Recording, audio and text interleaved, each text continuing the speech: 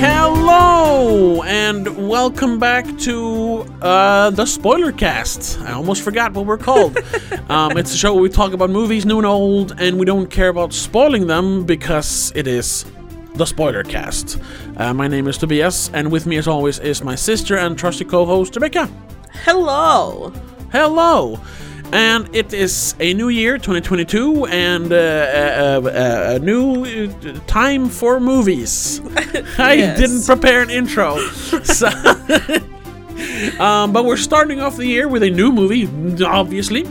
Yes. And we are talking today about the hotly anticipated, I suppose, Scream. Or Scream 5, as it should have been called, because all the other Scream movies are numbered. I suppose the requel Scream, or Scream 2022, which some people call it. Scream 2022, yes, which is stupid because there aren't 2022 movies, so it should be called Scream 5. Yes. And we'll get into the whole requel thing later because whatever. Whatever. But before we get into that, I just want to mention that if we have a Patreon, if you want to support this show and get a bunch of exclusives, commentary tracks, extra episodes, early access to my other podcast, The Madison Method, and a bunch of other stuff, check out patreon.com/don'tmakeascene, which is our the whole collective name for all these things we make. Yes. There'll also be links, of course, everywhere. If you are a patron subscriber, not only do you get that extra episode and everything, you would also been able to listen to this episode all the way back on Monday when we're recording this. Yes. Because if you're watching this on YouTube or listening to it on all the major podcast platforms, Apple Podcasts, Spotify, Google Podcasts, whatever, it's Thursday. I mean, you could be listening to this 15 years from now, but it came out on Thursday. We released it on Thursday, I'm not sure. So on 20th. Right. No, 19th. Sorry. Oh. I can't... hold on. No, the 20th of January 2022. So that as well. You will get this... Well, sometimes you get an early access to the Thursday episode. When it has to do with big releases like this. But when we are able to pre-record. Of course, that as well. But all the other things... You are able to suggest and make requests on movies that we talk about on these episodes. Yes, movies we talk about, or even, if you want to suggest a movie we do a commentary track for, we'll do that. And we're also going to start doing monthly commentary tracks this year. We've only done them sporadically before. We're stepping it up. We're stepping it up. That being said... Welcome to the show. Welcome to the show. And let's get into Scream 5, or Scream 2022, whatever. So, obviously, spoilers ahead. Because you cannot talk about Scream without talking about who the killer is eventually, so... No, we will be doing that. So spoilers. However, will we talk much about the plot? Maybe. Because, I mean, as much as the plot is, important... I feel this wasn't as plot-heavy as the other ones. I mean, it's a bunch of teenagers, high schoolers, being chased by the Ghostface killer once again. But, it's like in all Scream movies, it's a new person behind the mask, but, Obviously. The Ghostface killer. And they're trying to figure out who it is. Yeah. That's it. That's every Scream movie. They're being hunted by a serial killer who is... someone they know. It's always someone in the friend group. And they're trying to find out who it is. That's it. Yeah, while not getting killed. While not getting killed, yes. This one has a couple of twists. Yes. Which would be more suited for the end of a trilogy. Because it harkens back to the first one, which they kind of talk about in the third Scream movie. By the way, we did... When the first trailers for this came out, 6 months ago? No, not even that. Maybe 3 or 4 months ago. October, right? Autumn sometime. Yeah, we did an episode where we talked about Scream 1 through 4, because we're both big fans of the entire franchise. Indeed. So if you want to hear our opinions on the first 4 movies, check out that episode. I mean, we'll mention things here probably. Oh, Because of course. I kind of want to rank them all. We could do that. I will do that in the end, then I suppose. Yeah. But let's get more into Scream, The movie. the movie. So, first of all, like we always do, I'll just ask you, what did you think of it? What did you think of Scream 5? I was pleasantly surprised because I was afraid it would suck. That was my initial worry as well. But it didn't. It didn't Nope. suck. Not completely. There are issues, obviously. Sure, issues, yes, but I But would there are go also as- things I really liked. Yeah, and I agree. For the most part, you know. It's slightly above mid-tier, I guess. Yeah, and we'll like we said, I almost said like it's actually, and I was almost going to rank it, but we'll save that for Yes. later then. But what was it? What was it? Well, let's begin then with the bad stuff. Well, what didn't you like about it? Mostly, actually, some of the acting performances. Yeah, The script in itself wasn't that bad. script is.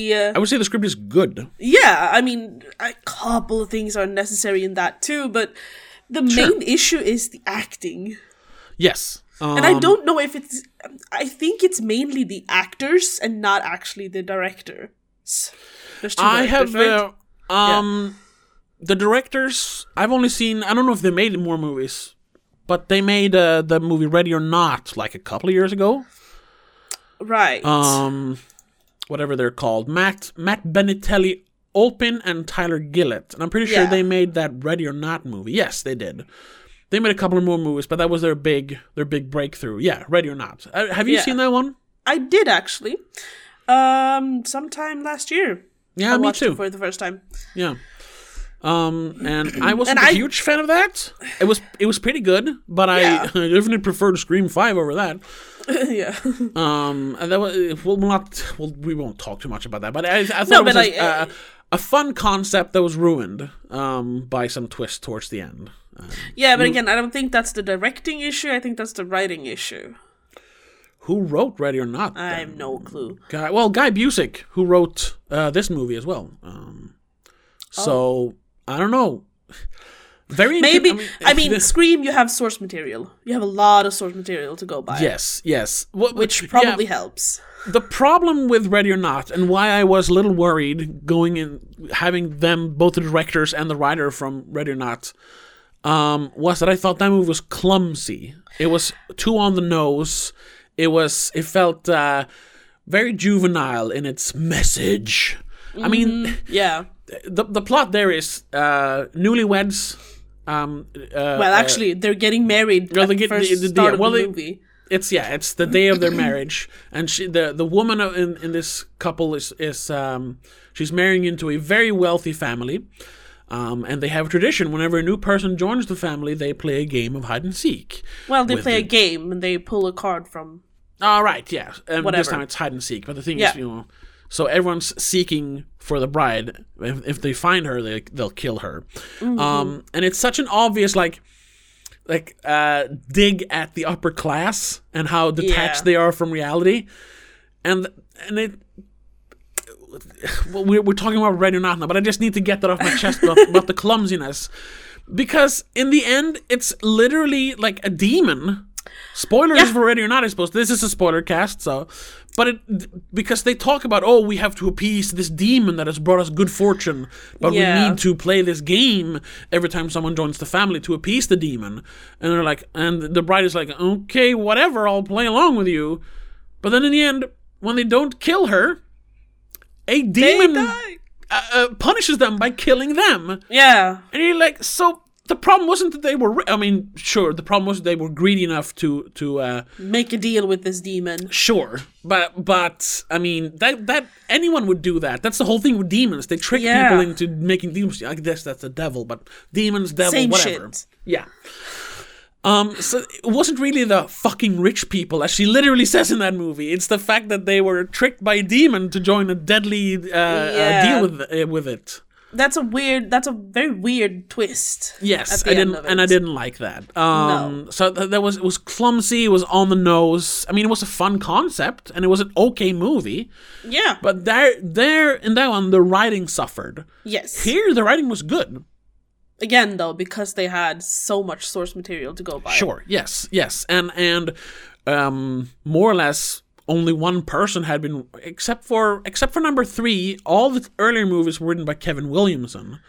Right. And I don't know if he might have been involved in number 3, but I know that Aaron Kruger is credited as writer on number 3. Why? I guess spoilers for our ranking later, but that's why number 3 is like in the bottom, at least for the original trilogy. I mean, we've mentioned that in the Yes. previous episode Yes, about of course. Scream. But here, and also the next thing is that every other Scream movie have been directed and produced by Wes Craven. And he has a very specific style. You can definitely tell when it is a Wes Craven movie, and he added a lot to the Scream franchise, both as a director and a producer. And since he unfortunately passed away in 2015, 14? I don't remember. believe it's 15. I'm not entirely sure. Yeah. I 15, was 2015, yeah. I was a little worried that this would not meet the standards of his filmmaking. Yeah. And while the directing might falter a little bit, I think the writing part is up there. And of course, he was involved in the writing, but he was never credited as a writer, I think. No, I think he had like the main idea or something. I think something like that. Yeah, I'm not entirely sure.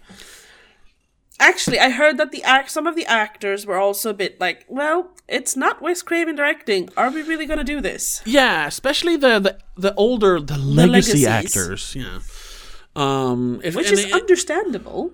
It is understandable, but it also the fact that this movie comes out more than 10 years, but it was supposed to come out last year, so Yeah. 10 years after the fourth one, which came out 10 years after the end of the trilogy. Yeah. So Scream has always been about, the meta context of the movies. It's a movie about movies. It's a movie about movie tropes and cliches. And they're like literally the murderers in the movies are aware of the pitfalls a movie murderer should avoid, so they avoid that. But then they fall into other It's which is a lot of fun, and it's always been very cleverly written, except for the third one. And that's why you have the first movie, which is all about like deconstructing slashers. Yes. Like instead of having vapid, annoying characters that you want to die, they're actually more or less like fleshed out characters that you care for, that are smart. They're not just like there to party and get murdered. The second one then deals with sequels. The sequels. Because and it's their literally rules. a sequel to the murders in the first movie, in the reality of the movie. And then the third one then deals with how you end a trilogy and how a trilogy has to like harken back to the origins of the first one and even goes into the backstory of the first one.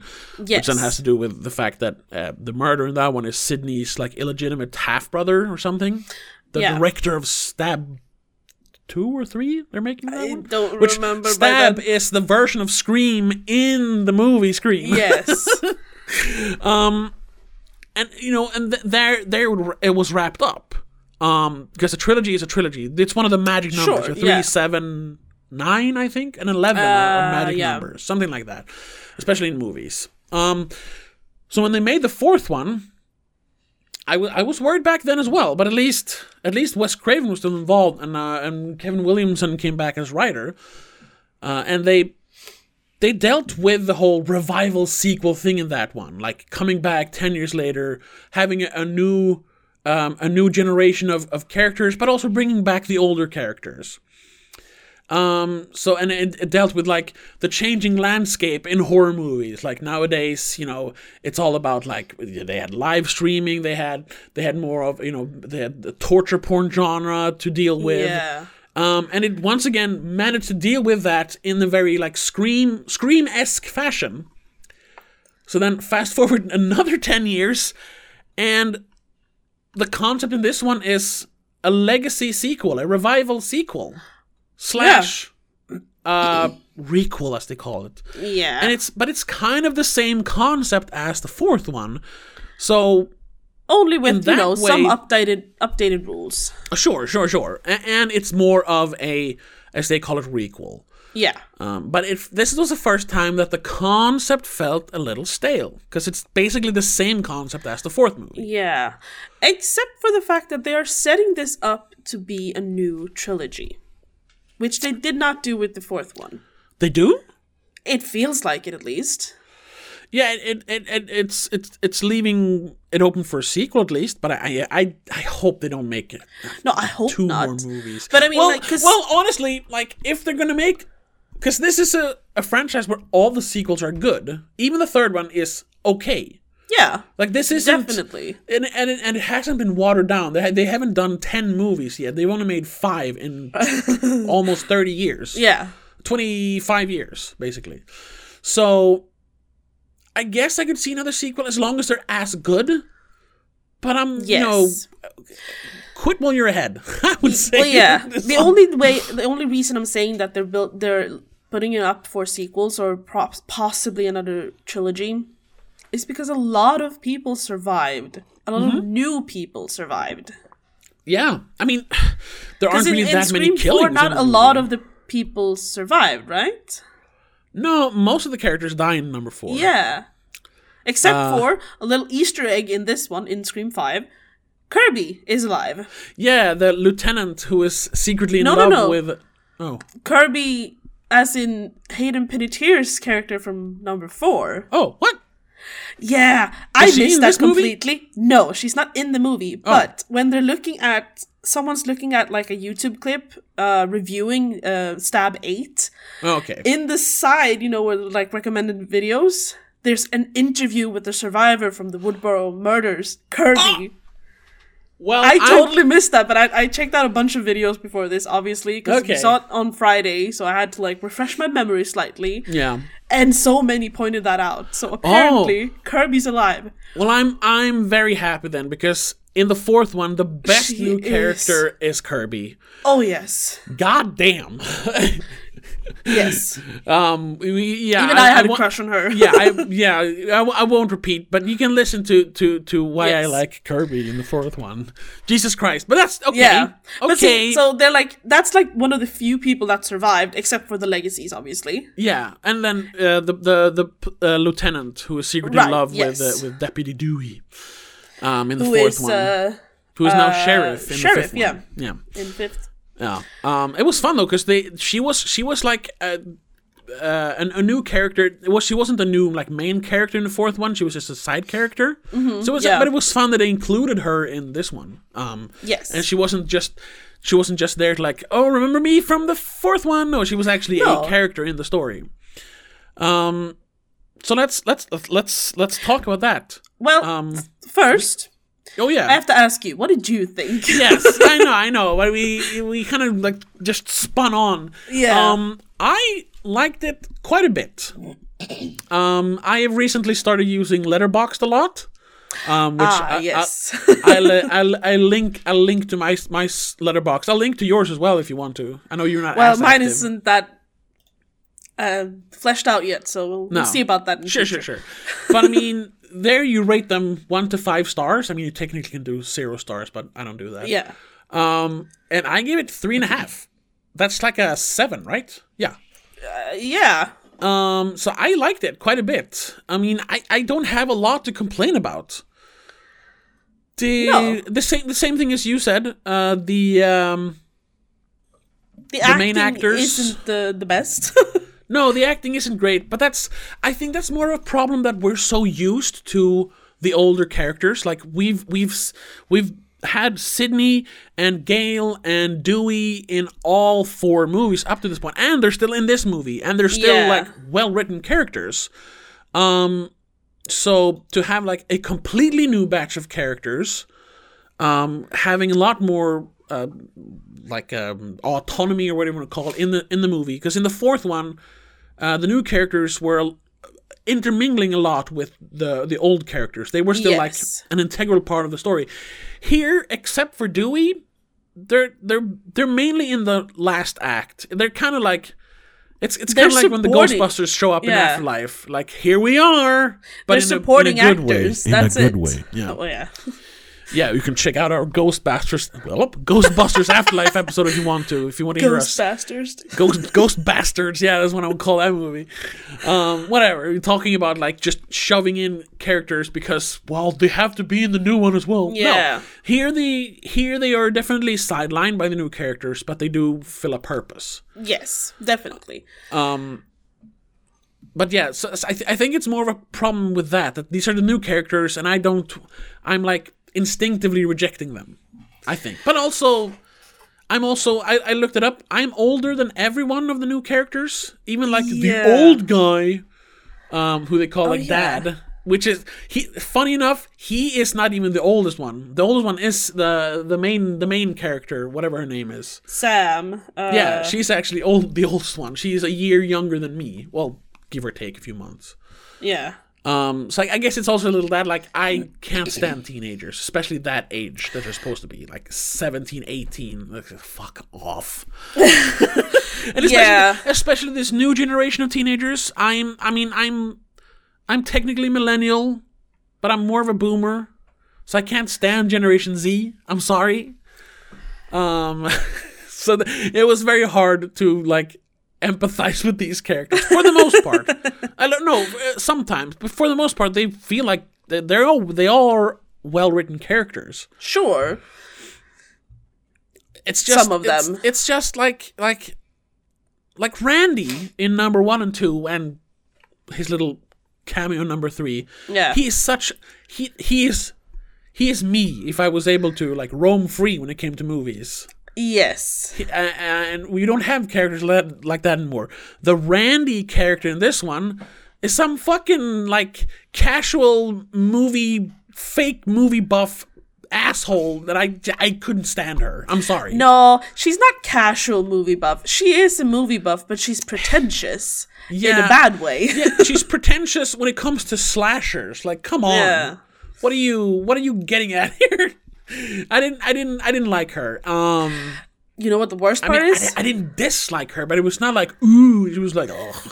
I looked at a few like interviews with the cast just because that comes up when you search for it on YouTube. She is a lot like her character in real life, it seems like. She was just as pretentious and annoying.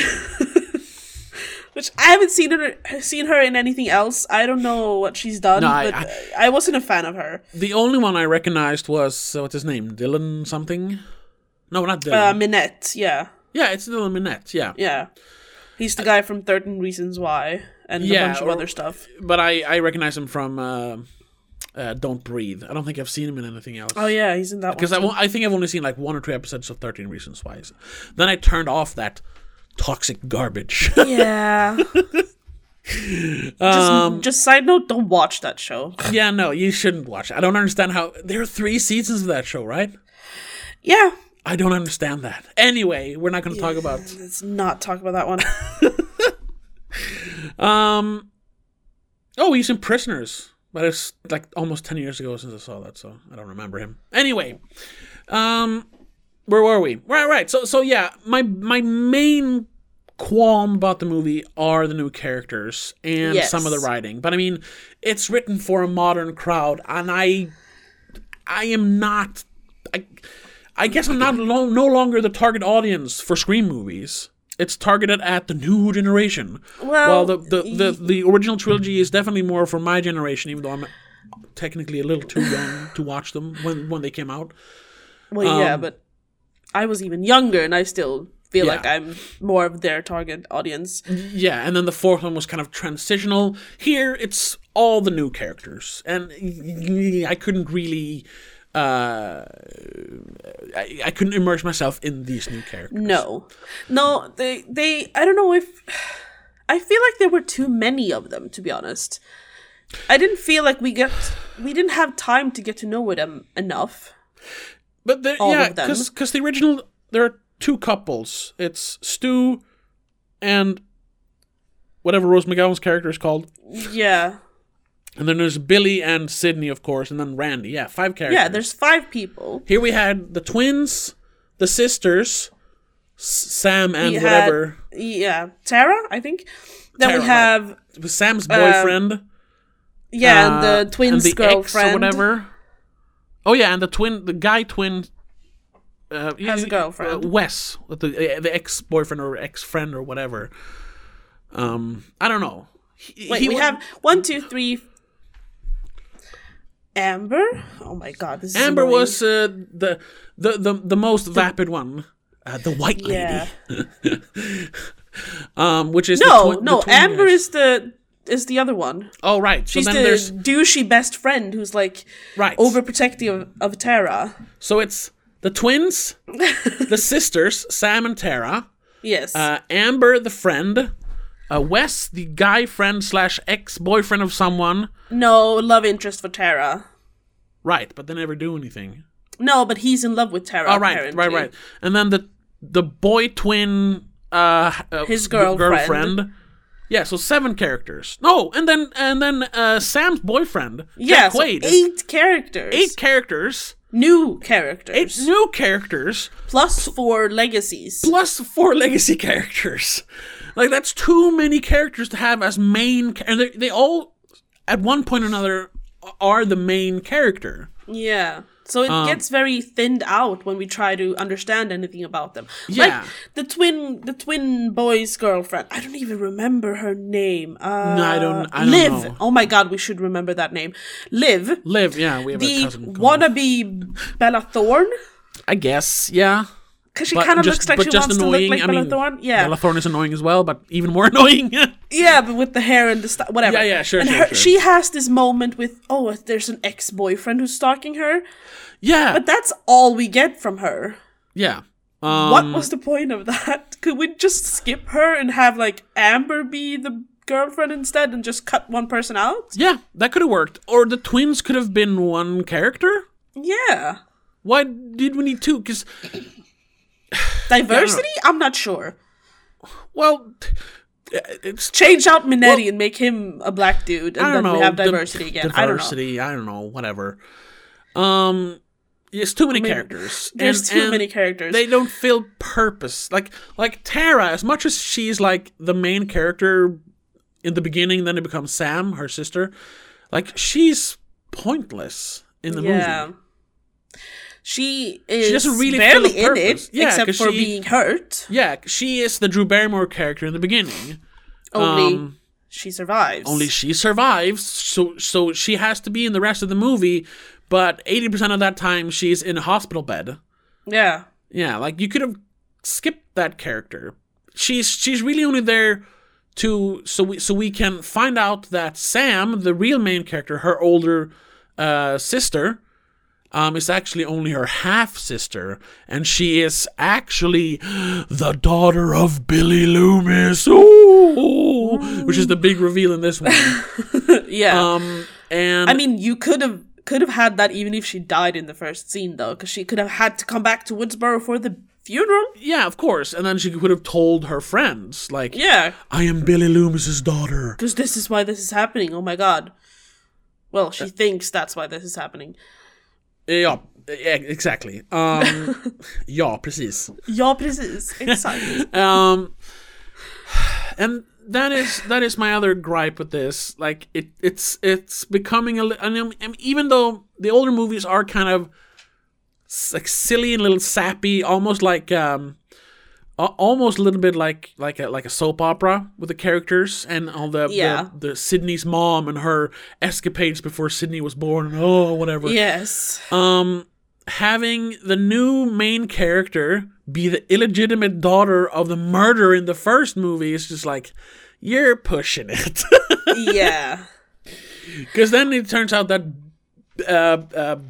Billy Loomis, around the same time of the first movie, or I guess right before the first movie happened, had another girlfriend or just a casual relationship with someone and got them pregnant.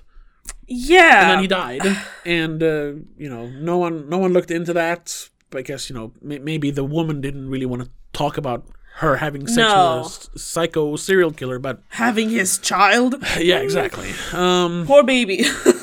Yeah, sure. But I mean, it's a little, and she's having like visions of Billy Loomis. Yeah, because she's psychotic, which apparently Billy was as well. Sort of. Yeah, I mean, what he did was pretty psychotic, but I don't know Sure, if, but if you would like if he was like clinically psychotic. They never go into that. No. But yeah, she's having visions of him. She's taking like antipsychotic medicine, I suppose. Some Yeah. sort of medicine. We never see her actually. No, well, she mention says what it it's is. Oh, she says antipsychotics. okay. But it's kind of At one point. yeah, because she keeps seeing him, and it's him from the very end of Scream 1. So he's got the 90s, kind of like my hairdo actually, but longer. With the bloody shirt. And the bloody shirt, the yeah. blood on his cheek, or chin, whatever. Somewhere in the His face. yeah. And I think that's it. I haven't looked into the credits, but that is Skeet Ulrich, right? Yes, and that they is just Skeet Ulrich. de-aged him, I suppose. See, the thing is, when they released the trailers and when, like, everyone starts knowing that, oh my god, there's another Scream coming, they sort of advertised that he would be in it as well as Matthew Lillard. Yeah, Stu, the other killer from the first one, Stu Macher. Was he, though? I did not see Stu anywhere. The only, like, cameo we have is that apparently his nephew is in the movie. Yes, Which okay. doesn't make sense to me again. That's the other thing that I didn't like about this, which was just silly, and it was the worst little writing thing they did. The stocky weirdo ex-boyfriend, or the summer fling of Liv, was Stu Macher's sister's son. Yeah, but he didn't even Why? he didn't even share the name. His character is called Vince Schneider. Yeah, Couldn't they have called him Macker at least to like make it more obvious? I don't know, but like adding, Also, waste of talent. Why would they put Kyle Gallner as him and just Yeah, 'cause like he's have him barely in in the one movie. scene? and he's a fine actor, you know. Yeah, But having him be related to one of the killers in the original is just like, why? What is the point of that? Because he's dispensed. I think it's only because the killer only kills people who are related to the Yes. original characters, so they had to make him related somehow. But it's just like, what are the they could have odds? just cut him at all completely then. What are the odds that the daughter of Billy Loomis befriends the girl who one summer has a fling with the nephew of Stu Macher? What Yeah. are the odds? I mean, okay, they all live in Woodsboro, but she met him over the summer apparently somewhere else? That's not told, but I mean, it's like she was away for the summer and met someone else. It's such an unnecessary point. Yeah, it's to put pointless. in. It's just like, that was the one piece of like, I remember, I got a clap for that felt unnecessary. Yeah, That's it's stupid. Yeah, that's stupid. But going back to member berries and references, I gotta say, Yes. this movie did references and fan service the right way. Except for that one, yes. Except for that one, and the fact that the third act takes place in the original house, which was I like, like that. yeah, but the only reason it takes place in that house is so they can say, oh my god, it's Stu Macher's house from the first one. It didn't have to be that house. No, It didn't need to be. It was only so Gail and Cindy could say, we're back at it, and cock their guns and walk in there, you know. It's like, ugh, come on. I mean, it also added that tiny little bit about why Amber did what she did. Because she says that, like, she still lives since in we Woodsboro. bought this house. Yeah, but she still lived in Woodsboro and knew about the Yes. murder, so. True, I But guess. other than that, all the legacy characters, all the references to the old movies, all the little, like, member berries, like, oh, gotta clap. They're not just there to be gotta clap for that moments, or I remember that. They fill a purpose. Yeah. And that is fan service done the right way. It's not just the Millennium Falcon because it's the Millennium Falcon. It fills a purpose. Yeah. The Millennium Falcon could have been any ship in The Force Awakens, but we had to have the Millennium Falcon because it's Star Wars. Here, Dewey doesn't just appear in the movie because, well, we gotta have Dewey in the movie. That's what's his name? David Arquette. David Arquette's character, yeah. Deputy Dewey. Deputy No, Dewey. he feels a purpose in the movie. Yeah. He is the kind of like passing the torch character. And he's also the one, they can up the stakes by killing one of the legacy characters. Well, technically two, but he's a real legacy character. Yeah. I was about to call her Deputy Bunny, but that's not her name. No. Sheriff, shit. What is her name? Jesus. The hell? Deputy Judy Hicks. Well, Sheriff Judy Hicks. Sheriff Judy Hicks, yeah. She's credited as deputy. Well, she is sheriff. Yeah, I don't know why. Anyway, well, Hicks. she's a legacy character and she gets killed, but I mean, she's only been in the 4th movie, so it's not. Yeah, she's not been in all of them. When they kill Dewey, who has technically already died twice in the franchise, but then came back as, I sustained life-threatening damages, but I survived.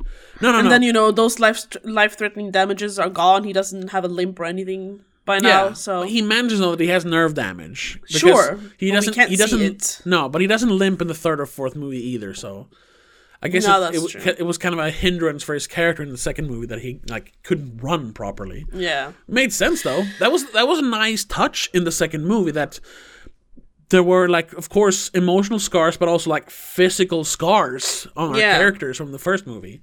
They're kind of gone here. We do have the emotional scars left, Sydney, even though she's kind of more free since the end of the 3rd one, where she kind of she lets go of her past, even though she leaves 10 the years gate later, open or whatever it is. Even though 10 years later she has to relive it all, but I guess she's.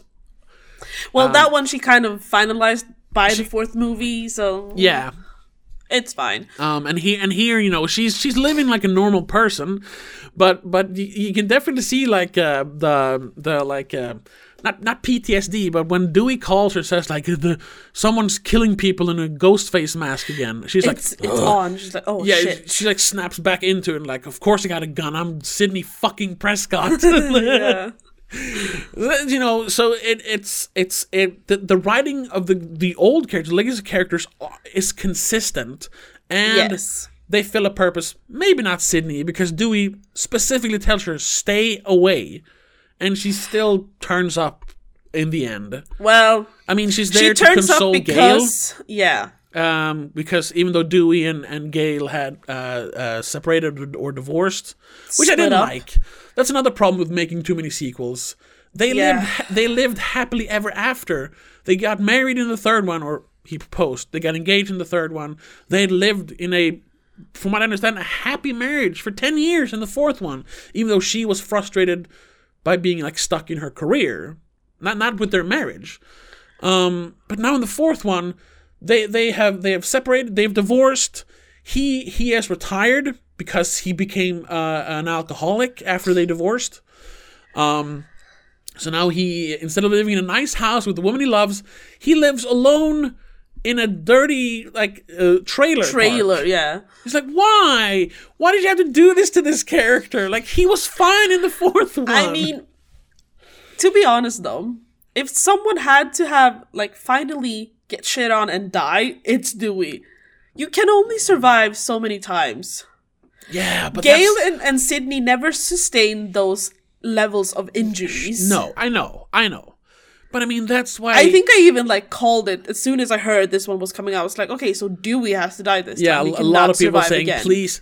2 things. Please don't let Dewey be the murderer, which was a theory floating around. And also, please don't kill Dewey. But no, Dewey died.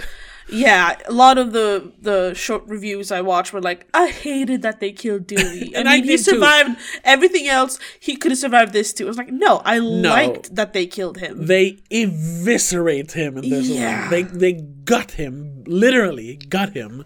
But they, in a way, it's contrived that he shot the murderer at the hospital in the scene. And they're all gonna run away, but he's like, no, I gotta stay. They always come back otherwise. So he goes back to shoot him again, the murderer. And then the murderer gets up and with 2 knives just slit him open from butt side to mouth, side. basically. just open him up. And he's like, no, why? But at least, he got to go out in proper Scream fashion. Like, he died brutally, at least. That was one of the scenes that I was mostly annoyed with. Not that he died or how he died, but just before that. There is a moment where he's standing there just looking at the knocked out murderer. And I was like, what's stopping you from just reaching out and pulling up the mask? I know it would ruin the movie. Yeah. But Jesus fucking Christ, it annoyed me that he just didn't, right then and there, shoot him in the head once. Yes. Or pull up the mask. Yeah. That could have been a nice nod to the first one, because when Drew Barrymore dies, she pulls... I think it's Drew Barrymore. She pulls off the mask. We don't see who it is. Yeah, she pulls off the mask, yeah. She sees it, but we don't. Yeah.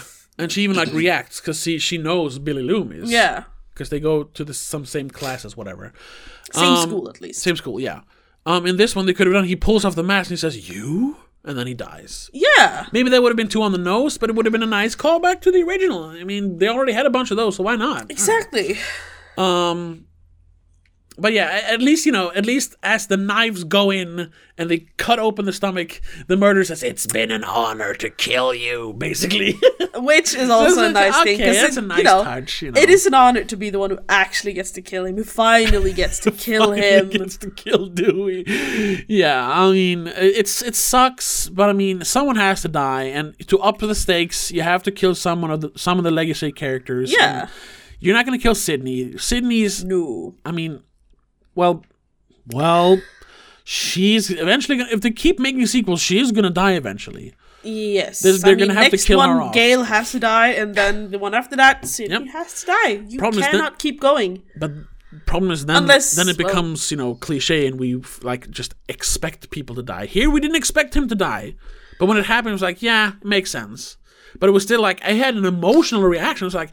I don't know, maybe you didn't hear because it was all the music, but I was like, oh no, when he died. Oh no. Poor Dewey. Yeah. Nah. I honestly didn't care, because when Dewey survived in the second time he survived, I was like, come on, dude. Yeah, because they slit his back open in the second one as well. It's like, Jesus Christ, how did he survive that? Come on. He slumps down on the glass wall and you see all the blood. Yeah, how did he survive? But he's back in the third one. He survives everything, apparently. Exactly. So no, I like that he died. He survives and he's in the sixth one. No, I don't think so. Fuck no. No. This was a permanent. They rolled him out in a body bag. Oh, that's right. Yeah, we do see the body bag, right? That's why Gale is collapsing. Yeah. That's the only reason Sydney does come back, I think. Yeah, she's there to console Gale and to make sure, this ends. Yeah. That was another, not like a meta movie thing, but it was like a meta thing, commentating on, how what's happening in Scream is supposed to be real, even though it's in the reality of the movie, it's real. When Gale and Sydney tell Sam that, we're going to help you take this fucker down, she's like, you want me to help you commit murder? No. She's like, yeah, that's right. People are very casually killing people in the Scream. I mean, in every movie, I mean, yeah, but even if it's self-defense. Specifically, Sydney and Gale have become very casual about killing people. And listen, self-defense is one thing, and it's definitely a defense. But I mean, both Sydney and Gale should have done some prison time, even though it's self-defense. It's still killing a person. Emptying a mag into someone? Yes. That's beyond self-defense. That's overkill. Yes. You said you'd sent to jail for that. But I mean, it's a movie, so. But it was just a funny thing that Sam was like, you want me to murder someone? No, I'm not going to do that. Well... But then she ends up doing it. Yes, I was about to say even more that. Viciously. Her killing, the scene she kills someone, I did not like that. The way she did it. She channeled her father. Yes, that's the whole thing. And I'm like, a little bit too much on the nose. The whole wiping the knife and everything is a little too much, yes. Why? I get that you're upset and you want to make sure this fucker is dead, so you stab him 700 times. Yeah. But why just be almost satisfied with the killing and then wiping the knife. It was You to should still show be that crying she and is screaming. Billy Loomis's child. Yeah, I know, but it's like, come on. I mean, he even says like, you need to like bring out the rage of your forefathers, basically, and kill this bastard. And he's like, okay. Not specifically that, but basically that's what he's saying. Yes. I just thought that was a bit much. Yeah. Well, let's talk about the gore or violence in this one. Oh yes. I mean, the Scream movies have liked always been. it. I liked it too, because the Scream movies has always been kind of conservative, but had like a couple of scenes that are really gross. Yes, there are slashers without being gross. Yeah. There aren't any like super inventive kills. They're mostly just stabbings. Yeah. But like in the first one, we do see Drew Barrymore hanging from a tree with her guts spilling out. Yes, we have Tatum being crushed by a Garage what's door. it called? Garage door. Yeah. Tatum, by the way, is the name of the sister that we forgot. No, by Stu's girlfriend. Oh my god. Yeah, but she's Dewey's sister. Dewey's sister. Oh, right. Sorry. Yeah. I didn't Yeah, think that's of that. Yeah. because he has a plaque that says Tatum in his Right. trailer. Right. I just remember that. Whatever. I think those are the like main like gory kills in the first one. In the first one, yeah. In the second one, you have Dewey's death Yes. with all the blood on the window or whatever. Yeah, I guess that's the only like gore one in the second one. Yeah, basically. The third one The doesn't third really one- have any. No, they don't have gores. They have explosions. Right, that's the action movie. I forgot. Yeah. And then the fourth one you have when they kill the friend who lives, who's the neighbor to Right. whatever the Jill? girl is called, Roberts. Yeah, Jill, I think. Yeah, Jill. Yes, Jill. When she gets like stabbed, there's like blood all over the walls, and her body is just splayed out on the bed. And this one as well, even more than the other ones, had a lot of like violent murders. Yes. Like when Tara gets stabbed in the beginning, she stabbed. Do they say 17 times? 7 times, I think. 7 times. Okay, But then the killer steps on her leg, yeah, and breaking snaps it. the leg. Yeah. Ugh. Stabs her right through her hand, Yeah. Jesus style. Yeah, it's gonna stab her in the face, and she holds up her hand. And it's really violent. You like hear her scream as the knife just goes in like 1, 2, 3, 4, 5, 6, 7. It's super disgusting. And Yeah. I mean, I watch a lot of like splatter movies and horror movies and stuff. I recoiled at the violence in this one in a good way. The broken bone, I had to look away because I Yeah, cannot it's stand gross. bones No, I don't sticking like- out. I don't like broken bones. That's the worst thing, basically. And then in the end, I guess we'll get to the reveal. But in the end, when Sam kills the killer, and he's like screaming for her to stop as she just stabs him over and over and over and over and over. I was just like, whoa, what the fuck? And that was the horror bit in this movie. Like, Yeah. it was creepy. I mean, How much they stabbed each other. also, the Hicks family's deaths were kind of gory as well. Oh, yeah. Yeah. When Wes gets stabbed through the neck, Through the neck, kind it of comes side, out. and Yeah. it comes right through. It was really Yuck. gross. And it was nice because I think they It was actually a put like... close-up. I think they put like a prosthetic piece Yeah, I of think so, neck too. and just stabbed through that because there was no CGI knife or anything. It didn't look like No. it, at least. Which is very Really good. nice. Same with then killing the mother just outside before that, just stabbing and stabbing. yeah. And stabbing. I mean, there wasn't a close up on that one. No, but we see close up of just the mask and just hearing the knife just go in and out, in and out, in and out. And it's just like, oh, Jesus. Which makes sense when we find out who the killers are. Because one of them Yes. is like nuts. Yes. I mean, they're both kind of nuts. But Yes, but especially... Spoiler, obviously there's 2 killers. Well, yeah, it's almost always 2 killers, right? Not in the third one. No, I think the third one's the only one that doesn't have 2 killers. Yeah, once And again, then the third one sticks out. Technically, you have 2 killers, but then the one killer kills the other killer because, there can only be one person Yeah, alive. It Can only be a final girl. Yeah. So the problem is like revealing the killers in this doesn't make a lot of sense because the characters aren't really that interesting. But No. it's Tara's friend Amber and Sam's Yeah. boyfriend, Richie? Jack Quaid. Richie, right. And she's like, oh, you? I mean, Okay. I kind of guessed it, but I wasn't sure. Listen, that's part of the fun watching these movies. I suspected everyone at some point. Sure, yes. I suspected Tara. I even leaned over to you and said, maybe Yeah. it's Tara. I'm like, And I was like, no, it's not She was Tara. I stabbed know it's 7 not going to be times. Tara. no, I guess not, yeah. But as in the hospital, when Sam and Richie get there and they're all kind of introduced, Yeah. and Amber when they're like asked to leave, and Amber goes, let's go Netflix. I was like, why does she hate him so much? Yeah, well, There's she's... no reason for her to hate him that much, unless it's a ruse. Yeah, because they try to play it off that she's overprotective. Yeah, but it doesn't really come off as that. No. Because she's not overprotective in any other scene, basically. Not really, except for she suspects everyone at some point, I suppose. Yeah, but so does everyone else. So. Yeah. Yeah, like I said, that's part of the Scream charm. Yeah. And I think they do a good job with that as well. Everyone seems suspect at one point or another. Like early on we see for Wes and Yeah. Chad, in my opinion. Chad's the twin brother. No, because early on we see he has bruises on the his bruises? arm. He's like, oh, it's from practice. We get kind of rough. He's like, sure. It's not where Tara Yeah. grabbed you as you stabbed her 7 times, right? But at the same time, I was like, nah, that makes sense. He's just a himbo, basically.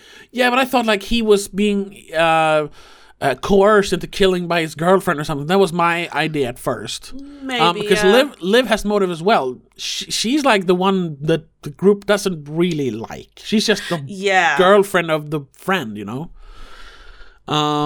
So And definitely they felt have a like, weird ooh, relationship because they haven't had sex yet, and she's all coy and strange, I suppose. I don't know. She Yeah. seems like she's off. just tagging along. Yeah, and she kind of not disappears, but they don't really care about her for a while, and then she pops up again at the party in the end.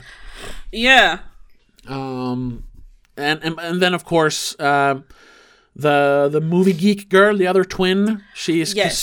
she likes to stab movies. So just like Yeah, how and I mean- how Randy is a prime suspect in the first movie. Yeah. The way she talks about some of the things. Yeah. Like, she's the one who's pointing out all these rules, going like, that was test. Yeah. She's testing all her friends on whether they're like, go alone down into the basement, doing a Tatum, basically. Oh, You know, yeah, she's yeah. just going down to the basement to get a Right. beer. When she's Well, when to the garage, but she's- it's the same. It's the same setup, basically. It's the same. It's the same stairs, even, I think, but I'm not sure. No, it's not. No, it's not. They're shorter stairs She's with going Tatum. down into the basement, not the garage. Yeah. But she, like the whole like, oh, that was a test. You should have walked alone. And then they're standing there doing like this standoff. Like, Yeah, so they don't is trust each one of other us the either. killer, Which you is know? kind of funny looking back at it because one of them is the actual killer. Yeah. But it's also a little bit. If you're not the killer, then stop.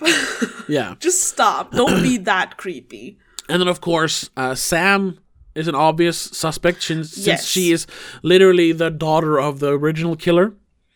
And conveniently shows up in town the day after the first attack. Exactly. And then the boyfriend who, I don't know anything about the Woodsboro murders. I don't know what you. The I just boyfriend is always the main Exactly, prime 'cause- suspect. That's, in the first one it's the boyfriend, in the second one it's the boyfriend's friend, or the group, Yeah. the friend, whatever, Timothy Oliphant. Yeah.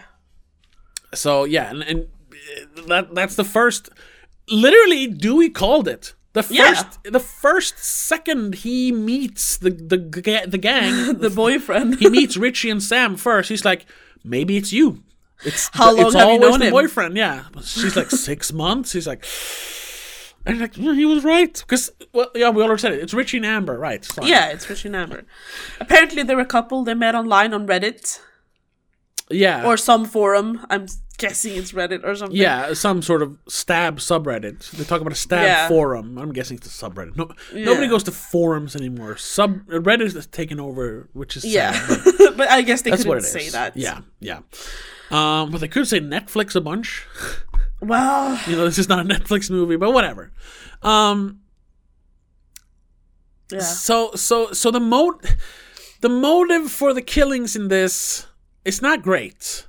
No. Amber wants to do it because she became obsessed with the Woodsboro murders when she moved into Stu Maker's old house. Yes. Okay. And I guess she was already kind of... I'm guessing she was kind of unstable because she seems wacky. She seems a bit off. Which is kind of funny because she is the crazy hippie in Once Upon a Time in Hollywood. Oh, yeah, The one who that's gets her true. face smashed in and just starts screaming and later gets torched by Leonardo DiCaprio in the pool. Right. And that's the first one. Like, oh, it's her. that should have like been a clue for me. Like, oh, you're right, she's insane and she's acting the same way basically in this movie. Yeah. A funny thing, she gets burned alive in this one as well. Yes. She doesn't die. Funny in this detail, one, they add hand sanitizer. yes. Call back to the pandemic. Yes, which is also very quick, like, because they throw a bottle at her and she's like, fucking hand sanitizer? Yeah. But then they actually... Which, it was kind of strange, because they had like a glass bottle full of hand sanitizer in the kitchen. I guess you could have that. Yeah. But When you're cooking and you want to stay was a big clean. one. Yeah, I know. It had to be a little convenient so they could douse her in it. Yeah. But it's also nice that it actually came back and they used the hand sanitizer to set her on fire, which was nice.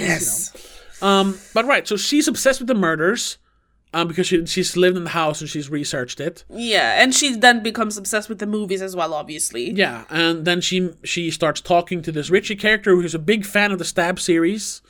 Not specifically Yes. the Woodsboro murders, like she is, but No, he's the a fan of movies. the movies, the in-world Scream movies. Stab. Yes.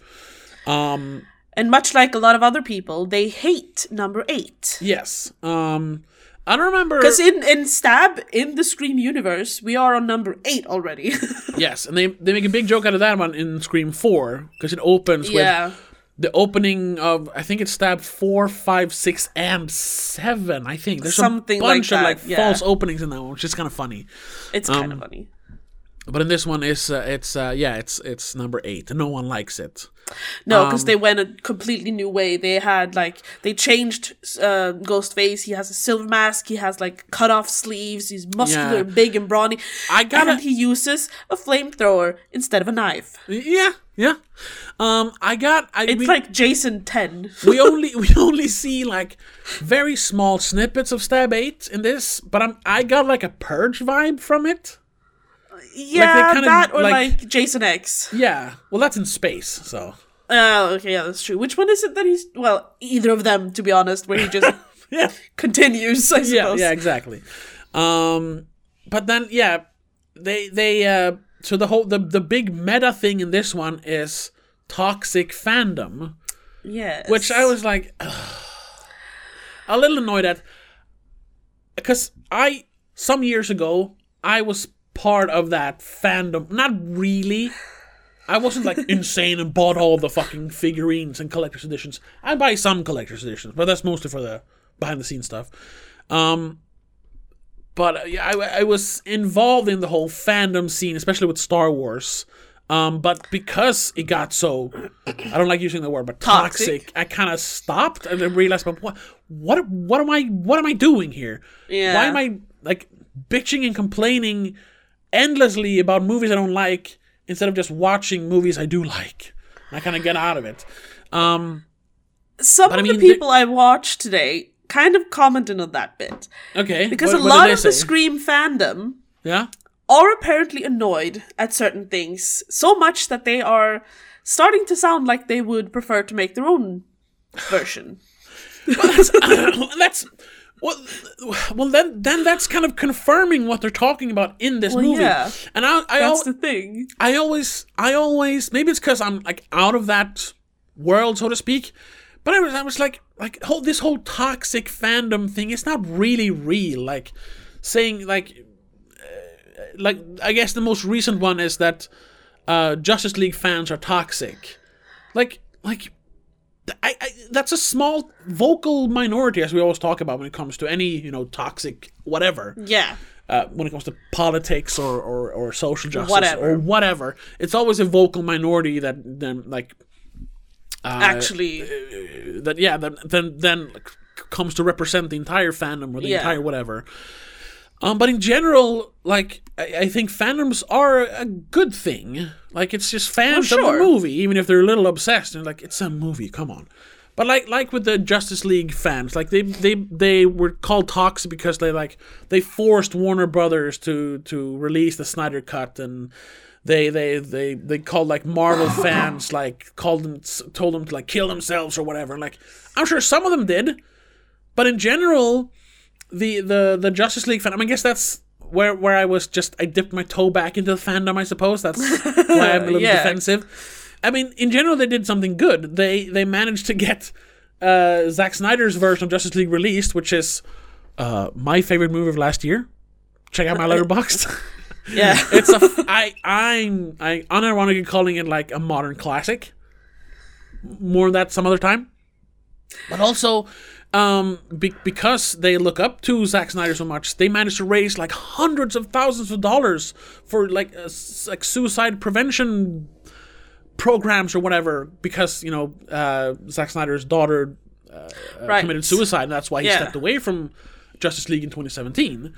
I mean, so they did a lot of good, and of course then some assholes have to ruin it for everyone, and that's always going to be the thing, though. Yes, that's the same thing. Like all the even like the big thing that made me stop being part of fandoms was Star Wars. It was specifically the sequel trilogy, and in particular then The Last Jedi, because I did not like it. Not for the reasons that everyone else seemed to dislike it. The whole it's the social justice movie, whatever. Yeah, I wasn't fond of that angle, but that wasn't the big problem with that movie. The problem with that movie was it's poorly written, even though people don't want to admit that. Whatever. The thing is that those two camps, then the pro Last Jedi people and the anti Last Jedi people, got so like they got all up in arms about it, and it became toxic. And people would just, years after The Last Jedi came out, they were still bickering about it. And I was like, why do we care? The movie came out. It's over. People still do videos about it and like I know essays, basically. I know, and I talked about this on this channel. I did a little like impromptu live stream just to like start the year off, and I talked about specifically one of those people who has become super popular for some reason. Even though every video he makes is the same video, it's modern movies bad because SJWs. Yeah. I don't even mind. The Critical Drinker. He's super popular. This little like fandom group that he's involved in, they're all like around like 100 to maybe 200,000 subscribers on YouTube. It's always on YouTube. And they get a few thousand views per video. He has over 1 million subscribers, and his videos always get at least 500,000 views in under 24 hours. And some of it is jealousy. Yes, I wish I had that many views. But mostly it's just I don't get it. I know I do get it, but I like wish he didn't. I get it because he's always saying what his fans want to hear. Yeah, so he's just pandering and making the same video over and over again and saying this is bad because of this is bad because of this. And I just wish, because he's stuck in this toxic fandom thing, because that's what he probably rakes in a lot of money that way. Of course. But imagine if he actually like talked about things he liked instead, which he does maybe once every 10 or 15 videos. He talks about some crappy thing that he likes, and then he doesn't even point out something really good. He points out like the League of Legends anime on Netflix, and I'm like, what the fuck, dude? Come on. There's so much more qualitative, and nothing wrong if you like that, whatever. But I mean, he could talk about so much more quality entertainment than that. But he won't, because he knows that his audience doesn't want to hear that. They want to hear him complain about Marvel and Doctor Who and Star Wars. And if he does, maybe he'll be a sellout or something. Yeah. And now we got kind of off topic, but yes. Richie, the Jack Quaid's character in Scream 5, is that kind of character. He talks about, they ruined it. Some fans actually love this, blah blah blah. Now I want to kill people just to make my own sequel. Yeah. It's That's taking they're it even literally further. so mad about the 8th movie in universe that they want to kill people who like it, and they want to kill people to make sure that they can rewrite. They want to reboot. Yeah. Go back to the classics. Yeah.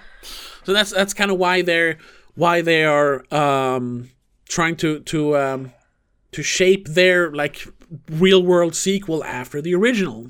Because they know that, all the things in Stab, well, not all of it, but the original Stab movies are based on real life events. Mm-hmm. So why, if we give them new real life events, they'll material, make a new real good movie.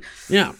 And I think even if yes, like toxic fandom is a thing, toxicity in fandoms is a thing, but I mean, honestly, that's just psychos in this case, and especially now that they're killing people and like also just like I don't know what you call it, stoking that fire and like calling out toxic fans in your movies, your Hollywood movies, the thing that toxic fanboys doesn't like it's just making it worse. I haven't seen any people like doing like, oh, this movie sucks because they call us toxic. I can guess. No, I haven't seen that either. Most people are like, you know what? You're right. Yeah, this is what to an we extent do. They are right, but We're sorry. it's a little extreme.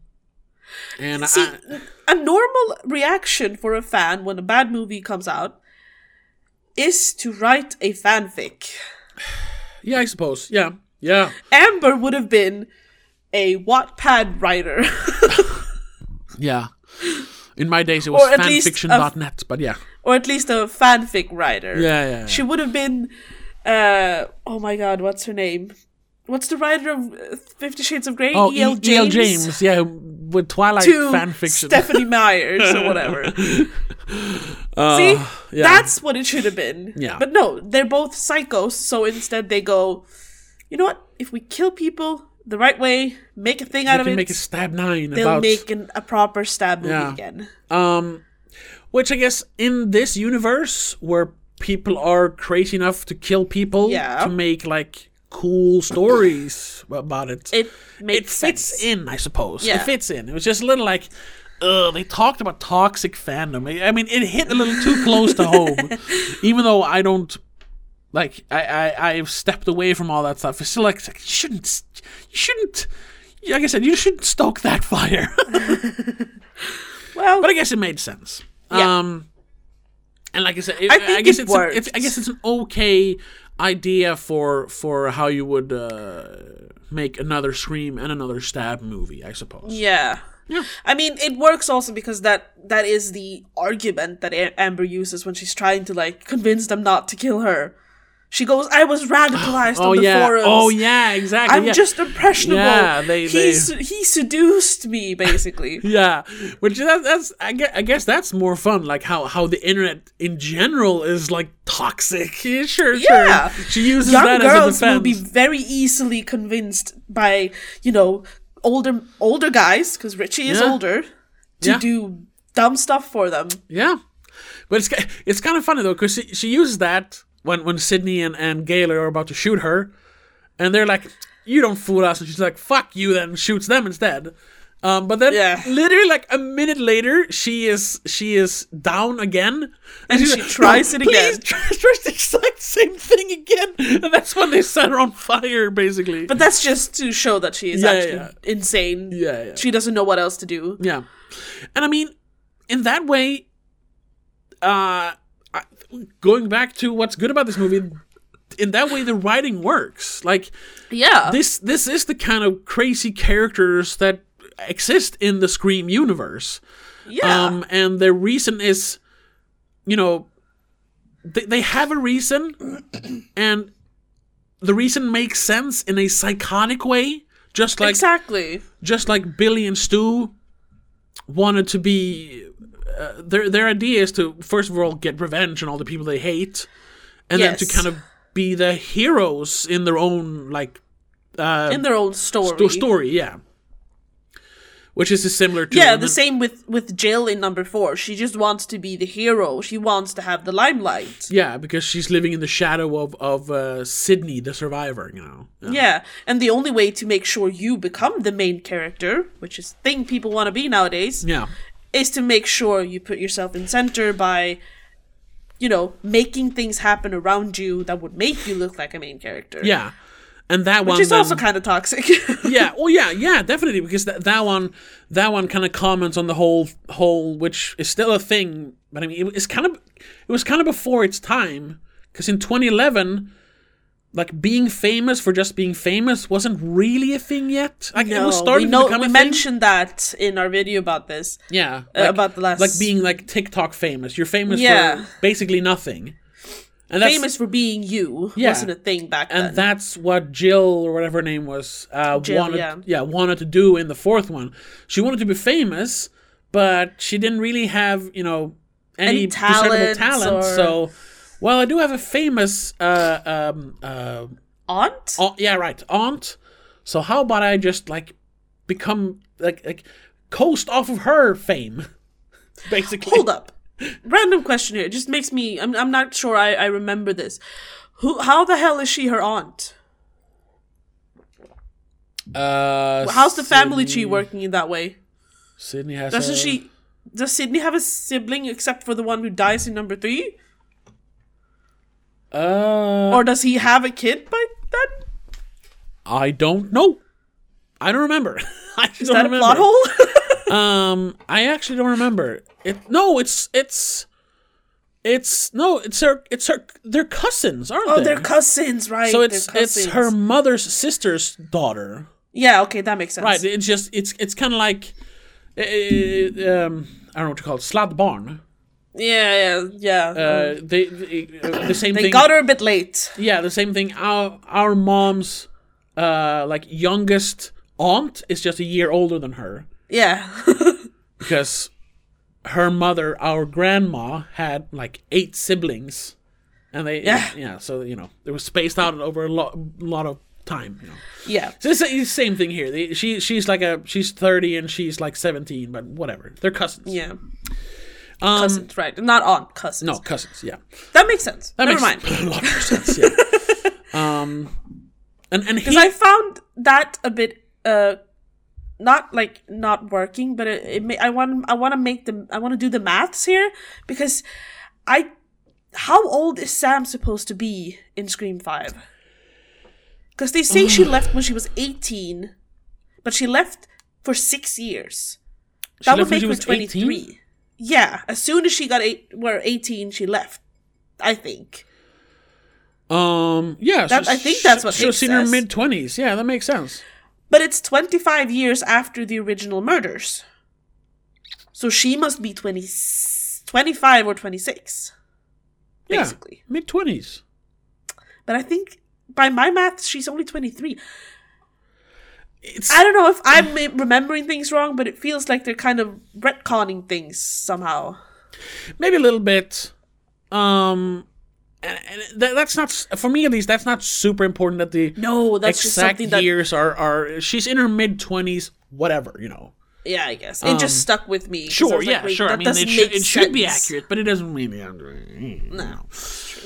She's One in her thing mid- that should be accurate that is not is why the fuck do they have a landline? Yes, and that was my first like reaction when I saw the trailer. Is like, who the hell has a landline today? I think they even mentioned that in like Scream 4. Like, Nobody has landlines anymore. yeah. Yeah. And that was 2011. And also, she has these automatic locks because she can close them all with an app on her phone. Yeah. But when you see the locks, they are regular ass locks. Maybe that they've doesn't just work. maybe they've just retrofitted them with an automatic thing in the door. It's not like an actual like ring I doorbell suppose kind of that's lock, whatever. I don't know. Future tech or something, but that, as far as I know, that doesn't exist yet. I don't know. But the yeah, the landline is landline. just like, What the hell? The hell? I mean, Who has a landline? Speaking of our grandma, our 80-year-old grandma, Yeah, even she hasn't had a landline for a few years now. exactly. Like, what the hell? And why does she need? No, they need the landline so she can talk to Amber over text messages at the same time she's talking to the murderer. That's why. Well, speakerphone is a thing. Yep. You can text while on a call on a cell phone. I don't know. That's a nitpick, though, It's and it is just, a callback. It's just so for aesthetics, I suppose. I know why it's there, but Yeah. it's like, But it's like, come nobody on. has a landline anymore. You could have just rewritten that so that she put the killer on speakerphone and texted Amber at the same time. Yeah, I know, but whatever. It's to have the whole, there's a signal coming from that thing on the counter over there, instead of, it's my back pocket vibrating. Yeah. Like, imagine...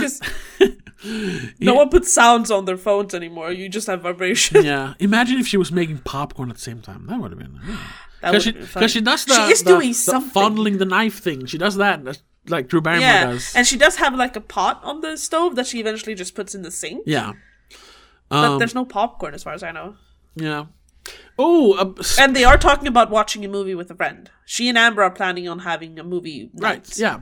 And in that scene, like, just speaking about, like, commenting on the state of horror movies, they kind of make fun of Scream and slashers in Yes. general. Like, that's bad horror movie. I like elevated horror, which is that's a disputed term, I suppose, because what he asks her, "What's your favorite scary movie?" She says, "The Babadook." Great horror movie. Yeah. By the way. Check it out if you I haven't. haven't Amazing. seen it because I couldn't even see the first 10 minutes without getting scared. Amazing horror movie.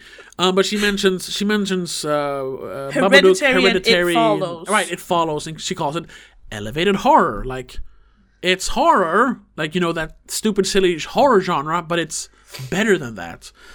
But I mean, It's basically, it's just not a slasher. yeah.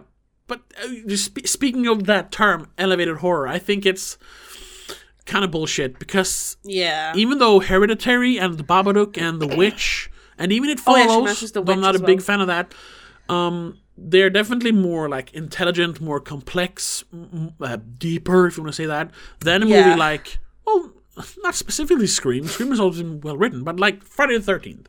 Yeah. It's still in the same genre. They're still both horror movies. The same way fucking, I don't know, Under Siege 2, the Steven Seagal crap fest, is in the same genre as John Wick. But I don't call John Wick elevated action. No, it's action. It's just a better action movie than Under Siege 2.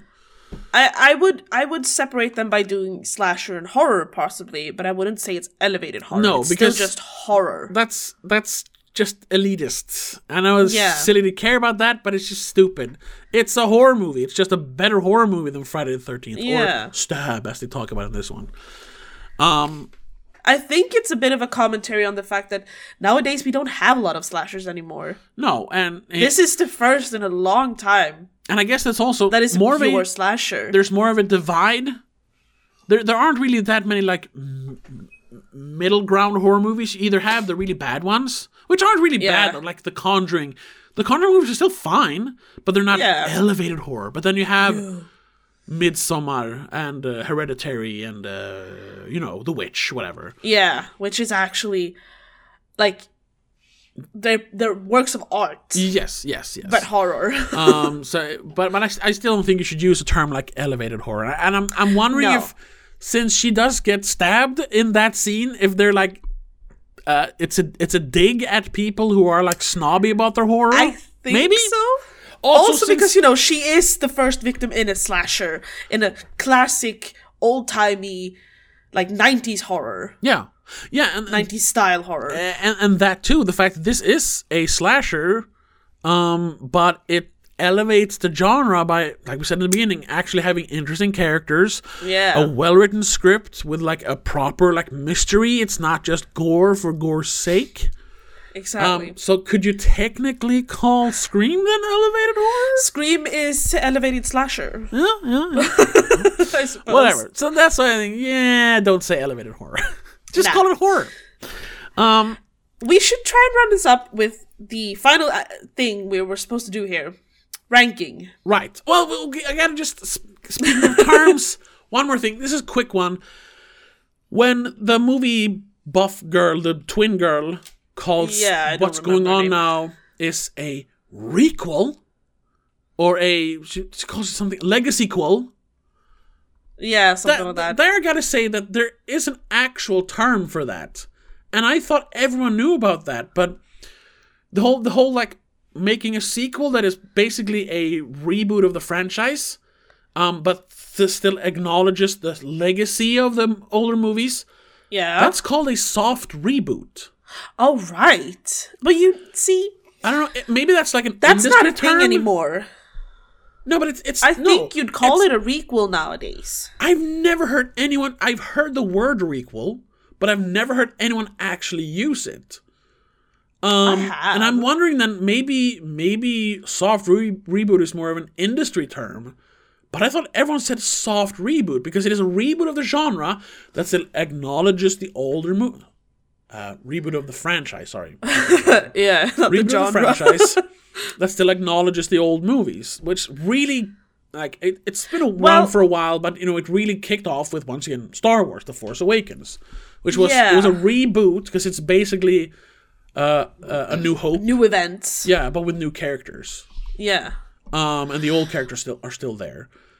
That was just, I thought we just called it a soft reboot, not a legacy sequel or requel. I think a requel is more of it's a more direct continuation of the originals, but still introducing new people and new mysteries to be able to continue on as in a new sequel. Compared to where a soft reboot is like, this has happened, we acknowledge it, we still have some of the characters, but this is completely new. So so would you call this a requel?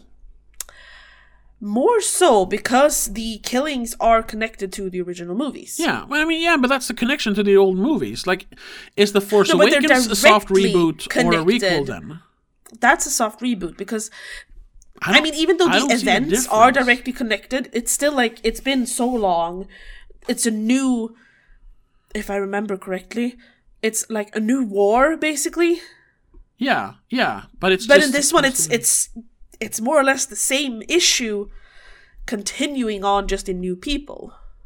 I don't know. I thought it was silly to make up new words when there's a perfectly it's a fine thin word line. for it. Yeah. But I think requel is also more of a Gen Z word. It works better than a soft reboot. Once again, goddamn Gen Z making up stupid words to make it sound good. No, it's a soft reboot. Well, yeah.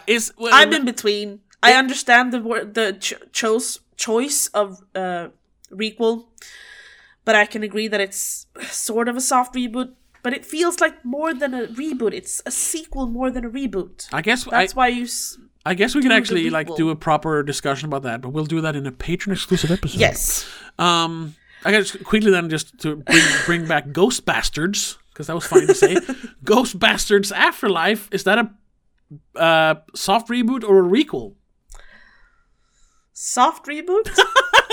How are you I distinguishing think I'm this? I don't not know. sure. I'm not sure. Anyway, you know what? Yeah, let's We'll forget continue about that some other time. I just hated when you said, Please, "It's a please, requel." help us decide this by Yes, commenting or please. sending us a tweet or an Insta message or something. If you're on YouTube, comment down below. What the hell is the difference between a soft reboot and a requel, or is it just the same thing and one is a Gen Z word and the other is a boomer word?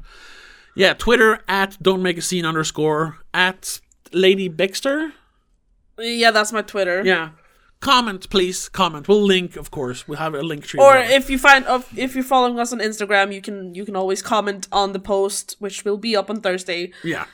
Help us figure this out, because obviously we don't really know. Yeah. But now, What are the difference, or is there really a difference? Now, yes. let's get into... How would you rank these? Yes. So, let's Because go... I think my ranking has changed quite a lot since we did the episode in. Okay, do fall you have... about the Do you remember fall. your old ranking, or do you have our rankings in front of you? No, I think I remember mine. Okay, I don't... Well, no, I do remember mine. I know, yeah. So, your ranking before number 5 was... I believe I said 1, 2, 4, 3. So that's from top to bottom. Yes. Yeah. So number 1 is the best But there's 4 and 3 are very close. one. Yeah, sure. Well, But I prefer number 4 because it's closer to my age. It's And number 3 is a bit too much over the top. Yeah, yes. Okay, now I can then, almost kind of skip that. with number 5? I would almost put number 5 as number 3. I think it's like by point 1 better than number 4. Ooh, okay. And it's definitely better than number 3. Yes. Well, So I would say it's 1, 2, 5, 4, 3 now. then my ranking is gonna be very similar. I'm pretty sure my old ranking was, like you said, 1, 2, 4, 3. Yeah, I think you had For a that too. while, I liked the second one better, but then rewatching them last year when we did the podcast about it, the Yeah. original is the best one by far. Yes. I still like the second one a lot, but it's not as good as the first one. Third one is terrible in comparison. Yeah. But the fourth one, it stepped it up, and I thought it was a good sequel. Now with the fifth one,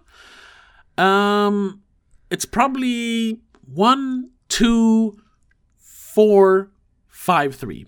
I still think the fourth one is better than the fifth one, mainly because those characters are millennials, so I Yes. could relate to them more than I could the Gen Z characters. I think they're technically my age. Yeah, well, we are technically in the same generation. It's just that I suppose, yeah. I'm at the very edge of the Boomer generation because I'm just born.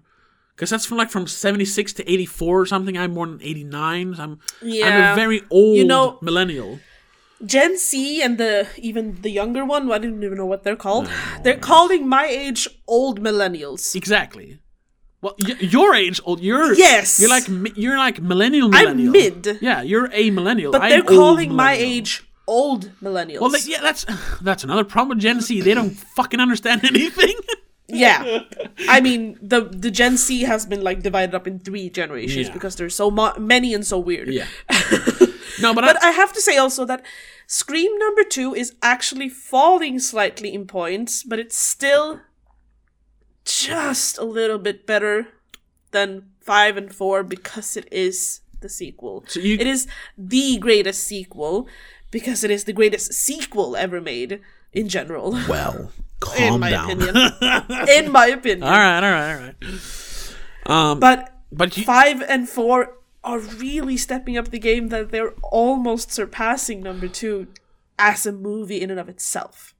So okay. Scream 2 is only winning points because it is a great sequel. Sure. But we can both agree the third one is the worst, Oh yes. and the first one is the Definitely. best. And first one is it's the original. Yeah, You it's can never beat so- the original. That, and I must say that has gotten better and better the older I get, Yeah. and the older that movie gets. Like it has aged like fine wine, even though it's very Yes. 90s. I mean, Yeah. it's still like the writing and directing is so good that it has still aged fine, even though it's very 90s. I mean, it created a legacy of 25 years in the making without even having to do tons of movies. Yeah, It's still a, what's it called, prerequisite for a lot of horror in general. yeah, and I mean, Is it yeah, prerequisite? Is that the right word? I'm not sure. I'm not sure what know what I you're mean. getting, but I think I know what you mean. The origin of a lot of great horror. Yes, sure. I mean, it revived the horror genre. Yes. Like early to mid 90s, horror. I mean, there were always good horror movies. There's always going to be good horror movies. But course. mainstream horror was just the worst. Yeah. That's when you had like Leprechaun in the Hood. You had Hellraiser Bloodline, which is Pinhead in space. You had the Halloween 6, which is just one of the worst movies ever made. Mainstream horror was terrible. So then Kevin Williamson decided to write a horror movie about how bad horror movies are, and actually make a good horror movie out of it. And in the works of it, creating the best horror villain, in my opinion. One of them, sure, yeah. Which is, In but my then, opinion, the best. then kind of funny, which we also talked about in our Patreon companion episode to Scream last year, where we talked about all the Scream ripoffs that came out in the wake of Scream that really didn't get the point of Scream. Like, they just started making bad slashers again. But still, that is why Scream in my opinion, is a classic because it revived the horror Yes. genre. The horror genre wouldn't be what it is today if it wasn't for Scream. No. And it has endured 25 years without really making a bad movie. I mean, the third one is pretty bad, but I mean, compare it to its ilk. Like, compare it to Valentine. Compare it to I Still Know What You Did Last Summer. I would Compare watch it to Scream the 3 Urban over Legends those movies. anytime. Yes. Scream 3 is still a lot better than those movies. So, even though it's the worst Scream movie, it's still fine. It's fine. Yeah. It's just a bit over the top Yes. for the Scream movies, but for a horror movie, it's fine. like it's better than most. Yeah. So, and that's why I say you did a fourth one, which miraculously was great. Yes. You made a fifth one, which even more miraculously was not terrible. It was good. It's in my almost great. Yeah, almost great. Yeah. Don't push your luck.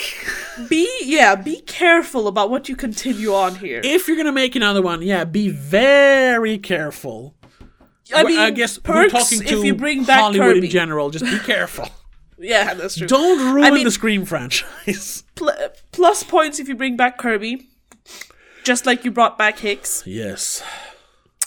But I don't know if Sam and Tara are final girl material. I don't know. No, I don't think so. Honestly, I think Amber would have been a better final girl, even though she's psycho. Yeah.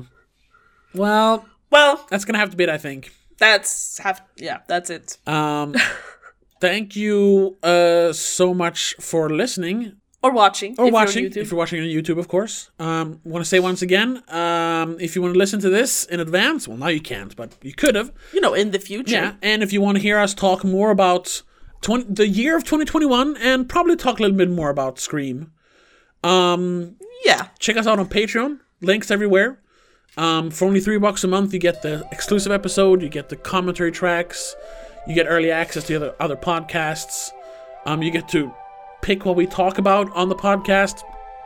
There are other tiers. There's a $1 tier if you just want to, contribute a little bit. Or there's a stupid $10 and $5 tier, that $20 tier that doesn't really get you anything else. But if you just want to support us even more. Anything is appreciated. But that's- Even a like, follow, and comment. Of is much course, appreciated. just liking and subscribing on YouTube, following on all the other podcast platforms. You can even now you can score. You can give a score on Spotify. I think only on the mobile version though, the mobile app, you can give a 1 to 5 score. Give us a 5-star there, And don't forget to listen every Thursday for free on all the platforms and every Monday on Patreon. And we'll see you in the next episode. But until then, have a good one. Bye. The Spoiler Cast is part of Please Don't Make a Scene. It's hosted by Tobias and Rebecca Vedén, produced by Tobias Vedén. Executive producer is Annika Vedén. Direction and sound editing by Tobias Vedén. A big thank you to all our supporters over on Patreon for keeping this show going. Rasmus Jonsson, Laura Kinney, Mom and Dad.